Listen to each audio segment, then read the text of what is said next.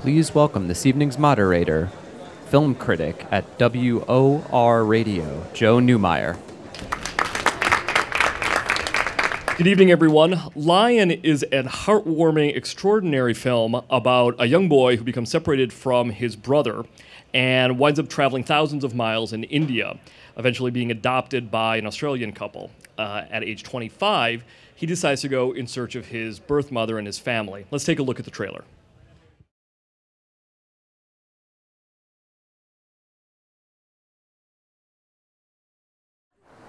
Let's start with where you're from. Calcutta. Which part? I'm adopted, I'm not really Indian. I'm starting to remember. Saru, a beautiful boy. We're very proud of you, son. A life I'd forgotten. You okay? I had another family. A mother. A brother. I can still see their faces. What happened? इधर जा मत मैं कल का काम निपट के आ जाऊंगा Guddu Guddu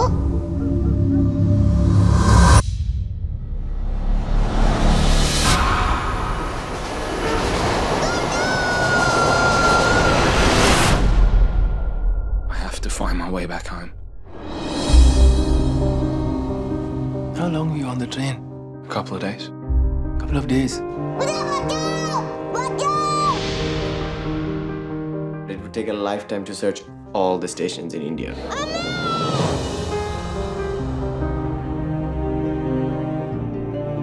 Do you have any idea what it's like?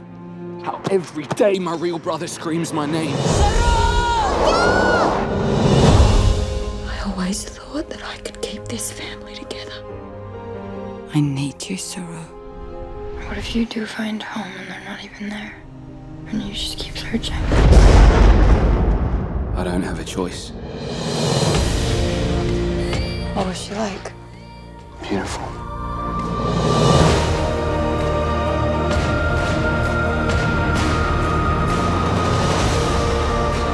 Every night I imagine that I'm walking those streets home, and I know every single step of the way.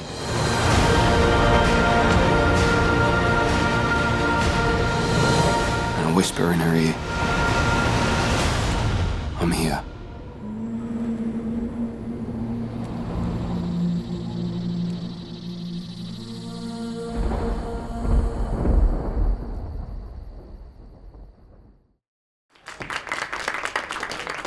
Lion opens November 25th. It stars Dev Patel, Rooney Mara, and Nicole Kidman, and is directed by Garth Davis. And now please welcome Dev Patel.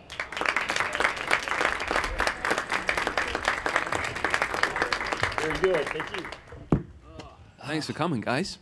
Welcome and congratulations on the film. It's really extraordinary, and it touches on so many levels. We'll touch on all of those right now, but it's based on a biography, an autobiography by Saru Brierley called A Long Way Home, published in 2015. But even as it was in the screenplay adaptation process, you knew you wanted to be a part of this, right? Let's hear that story. Yes, I'm very persistent. I turned up in Koreatown in Los Angeles at the doorstep of Luke Davies, who's a writer, and Garth. And, I went in there super keen, and I was like, look, I really want to be a part of this. And there was this whiteboard with all the story points on it. And they're like, look, you can't look at that. It's classified information. And so it's a very awkward meeting. And they're like, look, you're a really sweet guy, but you're going to have to jump through the hoops. And, thank God it happened. And I'm here now. Now, what was jumping through the hoops like? Was it sort of letting them know that you could sort? Because there's a lot to Saru. There's one of the things I find fascinating about him is that he's a character who really kind of doesn't kind of know himself. He knows who he wants to be. He has sort of an aching sense of who he was prior to being adopted, and has a sense of who this new self is. But there's something inside of him that feels unfulfilled, and he's trying to figure out what that is. So when you were talking with them about who Saru sort of was, what were sort of the jumping hoops part that you had to Yeah, well, convince them of? more so, it's interesting when you build up a resume and then that kind of works against you because they're like, oh, he's obvious, he's that kid from Slumdog Millionaire, everyone's seen him, and I'm like, wait a minute, I've worked really hard to create this resume, but now it's, but in a way you just have to go in and really want it. and I Skyped with the director from my bathroom in LA because that's the best reception in the house. And then I put myself on tape, and then I was in London shooting a film with Jeremy Irons called The Man Who Knew Infinity, and they called me and said, look, he wants to meet you like in a couple days. And I was like, what do I do? So I got out of this headspace of this Indian mathematician, you know, and went in to do this audition. It was 6 hours long. And it was kind of, Garth is an incredible filmmaker because he's very spiritually inclined. So it was all about exploring the space, you know, the space that these characters live in, the tactility. And then after 5.5 hours, he's like, I want you to do one more thing if you want to, which is scream. I want you to roar. And I said, well, what do you mean, roar? And he's like, I want you to completely expel any kind of emotion or history or pain that you have inside of you. And, you know, you're sitting there like, I've just met you and now you want me to completely lose it. And he's like, I'm going to put some music on. And there's this composer called Gustavo Santaolalla. He's from he does Inarritu's films. And on the way to the audition, I was listening to this song. It's a beautiful string song called Deportation from Babel. And he said, let me put this song on. And he put this song on. It was the exact same song I was listening to in the car. And it was like this serendipity. And then, I proceeded to go and cry like a maniac and scream. And it was beautiful. And and I got the role. That spiritual aspect, I feel like that is there so much in the film, even in subtle ways. Garth Davis also directed Top of the Lake, co-directed with Jane Campion, which is a terrific miniseries. If you guys haven't seen it, check it out. But there's often scenes or moments where Saroo sort of feels sort of adrift in the landscape. Like there's you're framed within a lot of space, and even at the moment that you're sort of with some friends who are from India, and you're smelling and tasting some of the Indian food that they're cooking, you're by yourself at that moment. There's a lot of sort of a sense of isolation to Saroo. Exactly. That was the process. So as soon as I got the call that I got this job, I called up my manager and I said, for the next 8 months, I don't want you to send me anything. I don't want any distractions. I don't want to have to audition for anything else. I want to commit every fiber of my being to this role. Because looking like I do, you know, scripts like this don't come around every so often. You know, characters that are so deep. You know, there's a real gravitas to the role, and he's not some goofy sidekick or, you know, whatever. You know, a best friend role or something. There's some real meat to the bone. And you know, the first thing he said was, I want you to adopt a physical space which is more masculine than you've ever been, and then I want you to find a soulful kind of vulnerability that you've never been in either. So I'm looking at two ends of the spectrum here. And, you know, it was training every day, eating like a madman until my liver was foie gras. And then I went to India 3 weeks before we started filming. And there was a lot of it was dialect coaching too. The Aussie accent, you know, you start off sounding like Crocodile Dundee. So it takes a while. But I went to India and I traveled the trains alone. And I saw the landscape change. And it was to try and build a real memory map that I could key into as a performer, so I wasn't imitating something or drawing on nothing. You know, to create a real history between the characters is very important. So, you know, I traveled the trains, visited orphanages, wrote diaries. I had this exercise where he made me stare in front of a mirror for an hour. It was like half an hour, I forgot now. But the first 2 minutes are so excruciating. You know, you're used to like combing your hair or popping your pimple or doing something in front of the mirror.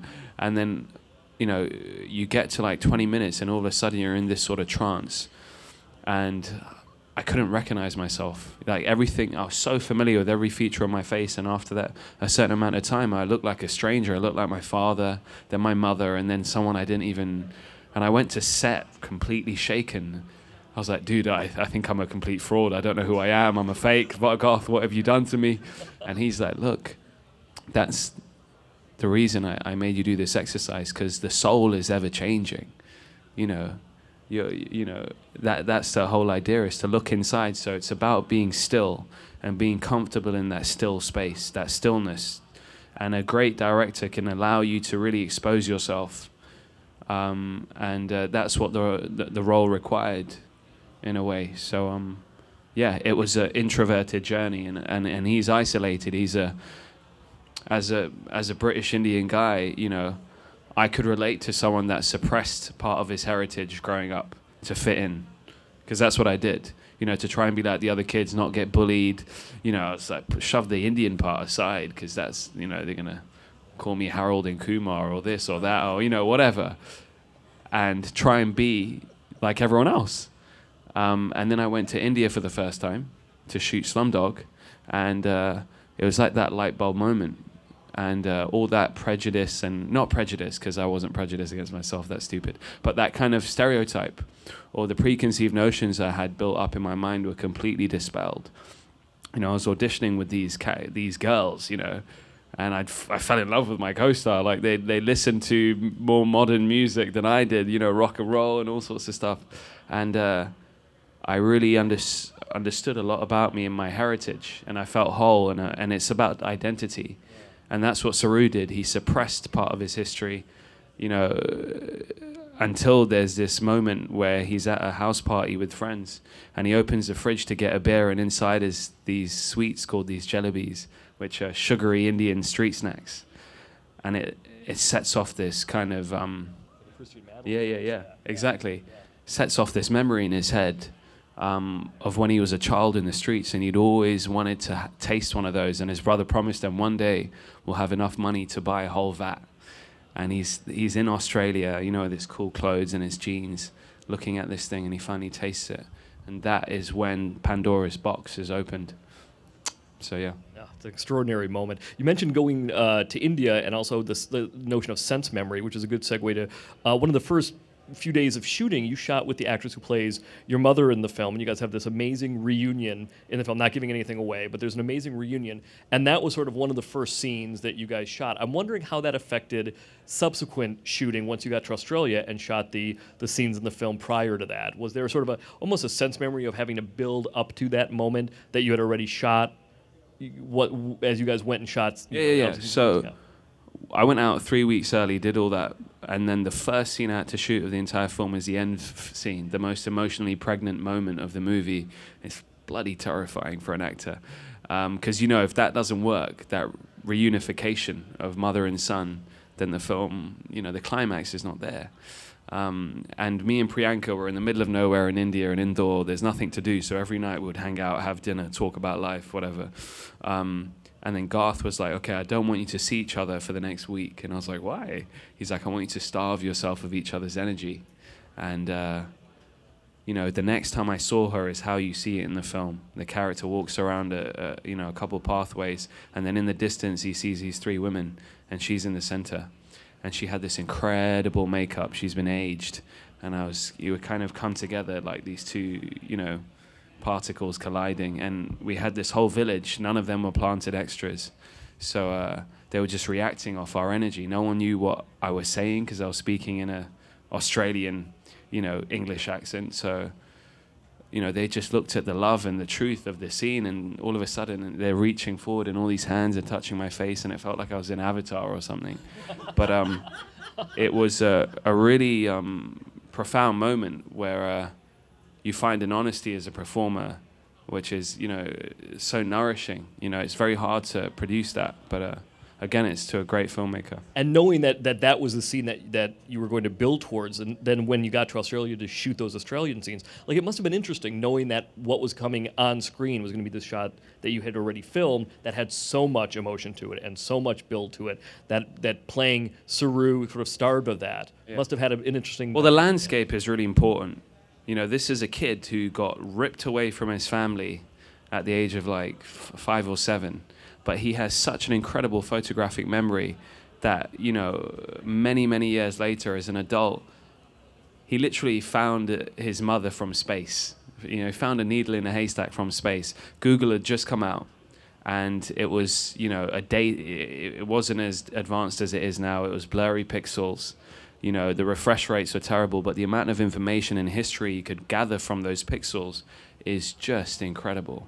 And, you know, we did exercises with Priyanka and the little boy who plays me when I'm younger, where we played in the grass, in the leaves, in the forest. and Garth would record. This is Garth, our director, would record the sound of the leaves. And when I'm sitting in Australia, in freezing cold Hobart, looking at this blank screen, trying to muster so much emotion, because Saru told me, the real guy, he's like, with every click of the mouse, I felt like I was getting one step closer to my mother. I'm sitting there trying to muster these emotions, and Garth would play the sound of those leaves. I could hear India, I could hear the laughing voices of Priyanka and little Sunny, and it created a real memory for me. So I wasn't keying into something artificial, to bring it back to the last question, but that's what we were doing. Creates a bridge. What was the most surprising thing that meeting the real Saru taught you? Because obviously there's so much in the book, and I'm sure that in speaking with him, you wanted to make sure you got this portrayal right. But what was the most surprising thing for you, Dev, about him? Well, I felt like I'd known him because I'd been living as him for 8 months already. So you go and meet this guy, and he's like, "All right, chill out, man, easy," But I was super excited and very nervous because we've got the biggest scene in the movie in the can already. So if he doesn't like me, it's going to be crap. It's going to be terrible. But he is the epitome of a fiercely driven human being. He's a survivor. This is a kid that was left on a train track in India, and he was surrounded by so many human beings. It's such a claustrophobic space. There are so many predators out there to get you. And he just dodged so much adversity and was able to adapt and had an amazing instincts to get through those ordeals you'll see in the film. And, we spoke about the microcosmic, things. And, it's funny when you meet someone because they want to display something to you. But as an actor, you sit there and you actually just want to see, you want to look for the dark side of the moon, what they're not showing you. So you just try and spend as much time as you can with this person. You pick up some of these little traits and how he is, the nervous twitches, the overconfidence, this, that. But Saru's a very generous man, so's his mother and his father. And we sat in his car and went to this barbecue. And I met him recently, and he remembered the song we were listening to, the clothes I was wearing, the eggs I'd ordered. And I was like, man, because when you go through such horrendous ordeals, you can suffer from a PTSD, which is what a lot of people do, when they've come back from war or if the child's been abused. But I guess maybe it's a testament to the love that his mother gave him, his biological mother, that he managed to hold those memories so purely in his heart and in his brain. That's how he could find her.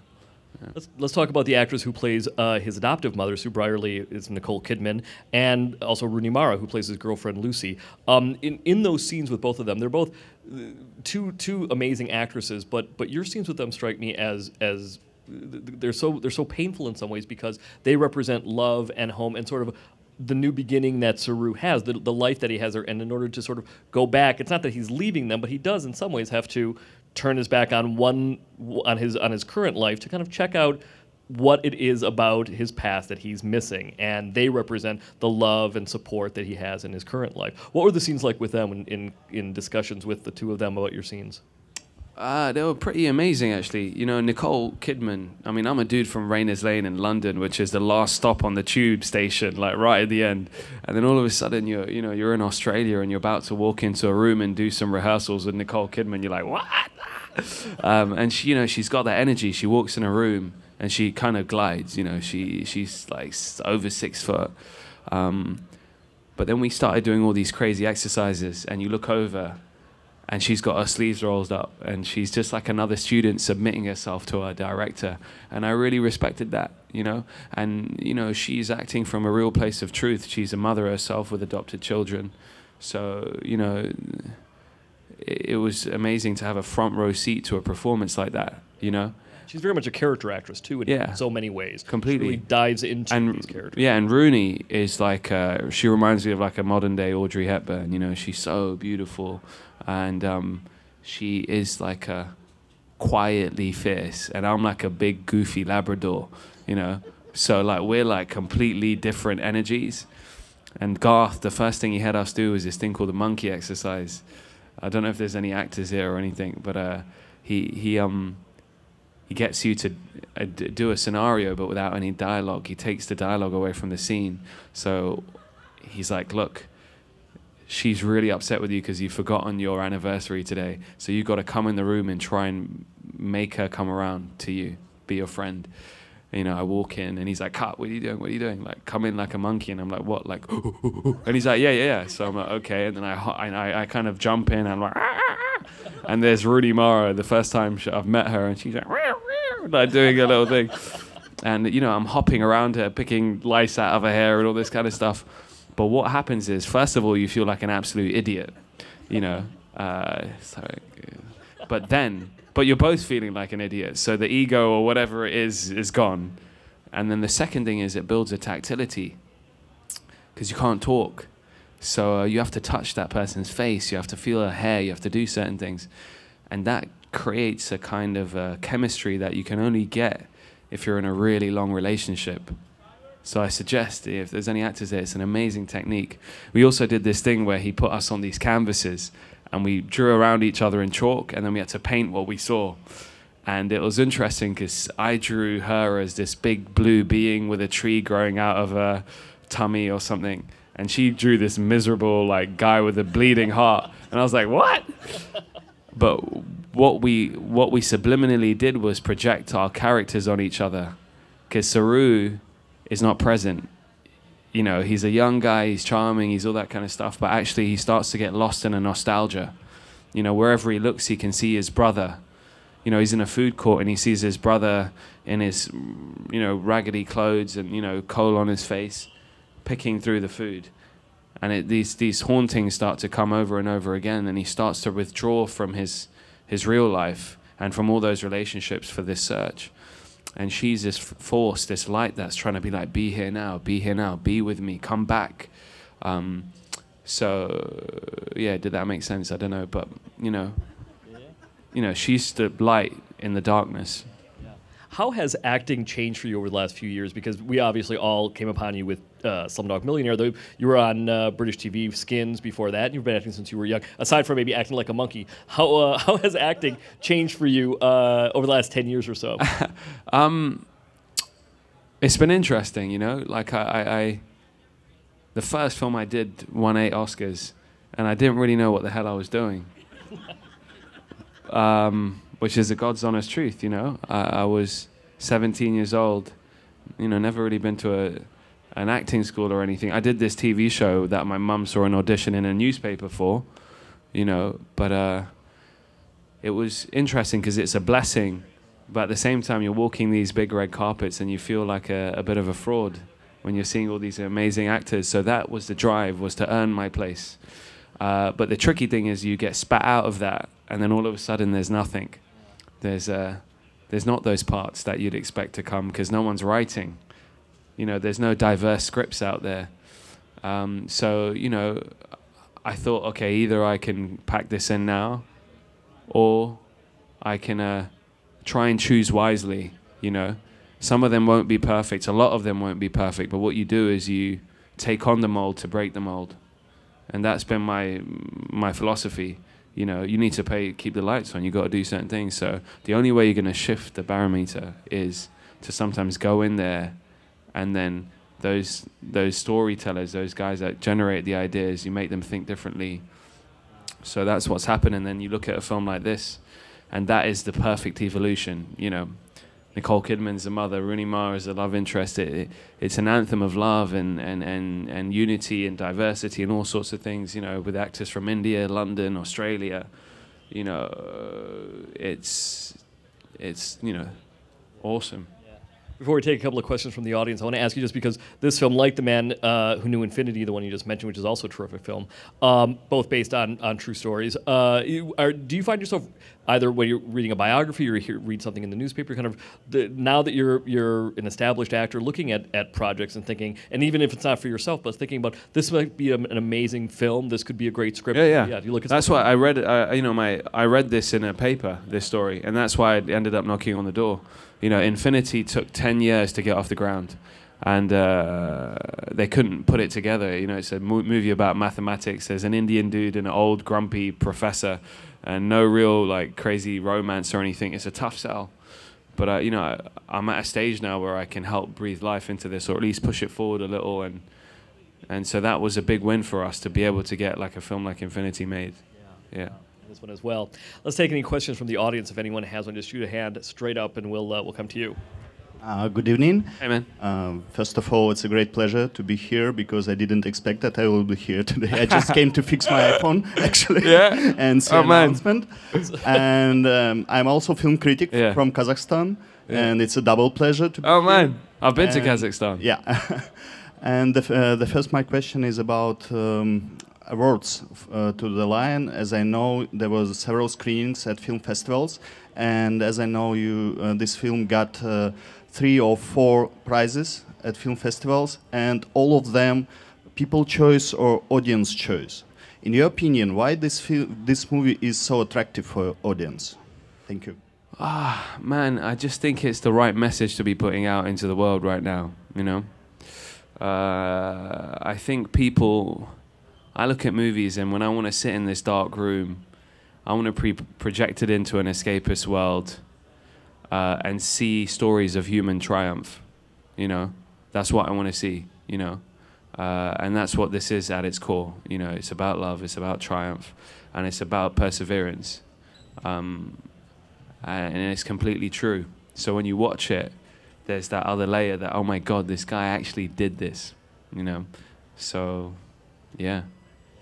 In the sense that once you have love in that way, it never goes away. It's always sort of imprinted on you. Yeah, really. And it, like, lots of people that have seen it in the Q&As are like, I want to call my mom or my dad afterwards or my sister and tell them I love him. And that's the reason we put art out into the world, you know? So, yeah, it makes it worthwhile. Next question. Is it harder to bring to life fictional characters or characters based on real people? They both pose their difficulties. Like, real people is hard because, you know, it depends. You know, we didn't really go for a mimicry in this movie. Like, I don't look like the guy, but to capture his essence is really important. You know, so that's what directors look for. You know, you can go in and do a lot of makeup and make it work sometimes, but for me, I think to find the truth in it is really, really important. And sometimes when you're not basing it on a real person, it's even harder because the possibilities are endless. There's too much to filter through, and that can get you lost in this ratatouille of too many ingredients. So sometimes when you know, okay, this is what this guy's traits are, this, and this, you can build off that, you know, that structure. But when there's something on a page, there's so many things you can add in, you know, so many ingredients. So I don't know, really. I approach them very similarly, though. And, you know, you start with a script, and then you can fill it out with other stuff. Maybe you're playing a chef, and he says his favorite cuisine is this, and you're like, okay, let me go on the internet and look at that area in the world, see what it's like, can build a bit of history there. And with Saru, it's like, okay, this is what he's like on page. Now I can go and research him, but there's just more tools, there's more stuff out there. But yeah, I don't really know, actually. They both have their own challenges.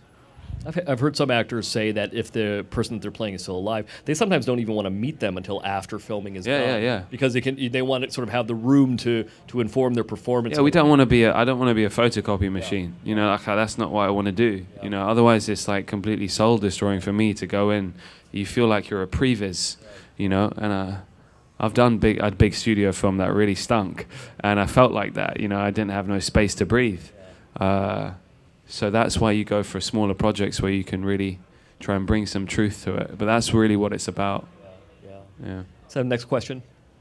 Hey, how you doing? First of all, I just want to say, as a brown actor, you're an inspiration. Oh, thank you. Thanks so much. But my question is, did you have any life experiences that helped you out for this movie specifically? This role? Yeah, I mean, if I didn't have any life experiences, the whole 8 months was creating those experiences, you know, going on the trains, doing all that work, create real history for the role. But like I said, I grew up suppressing a part of myself, and so did the character. And now he goes back to this country, even though he looks like everyone, he's just alien to that world. So I could relate to that, you know, Yeah. Hi, I just like to know, because I've been to India, okay, but I'm not going to go there, but you filmed Slumdog Millionaire, so that was in India, and then this one. So with these two films, there are two different types of film. What was your rapport with India each time? Did you have like different experiences with the people and the dialects going through the different regions? Yeah, I've shot 5 films there now. But excuse me. That's all right. Yeah, always. I love it. You know, like I go there, and it's just bursting with humanity. There's so many people, and as a canvas to shoot on, you can put a camera anywhere, and magic unfolds like in front of you. And it's one of those places that you cannot go in too prepared, because it will swallow you up. So you have to, as an actor, learn to be a bit more bendy. You got to adapt, basically, because you go in and the heat's thing, then all of a sudden there's a troop of monkeys that have come from the roof and they're sitting there, a stray dog walks past, everyone's looking down the camera lens. So you got to adapt, and all of a sudden you're moving there and you're setting it up completely differently, and you're fighting against the elements of the city. So there's always three characters in a scene when you're working in Bombay. There's you, your co-star, and the city, So it makes you kind of, be a looser actor. You look at these Bollywood guys that do it, and you can laugh at it, and I used to, but they do like 20 films a year, and they come, like in Slumdog, some of the actors will come to set with other makeup on from other movies. And then when the director calls cut, they're like, and in action, they're like, do an amazing take, and they go to bed. It's like completely amazing, but they're just so loose in the space. And the chaos that affects you as an actor, you're like, people are making too much noise. That guy, she's, doing this with the makeup, moving my shirt, it's getting on my nerves. You can't get in your head about it in India. You've just got to be chill.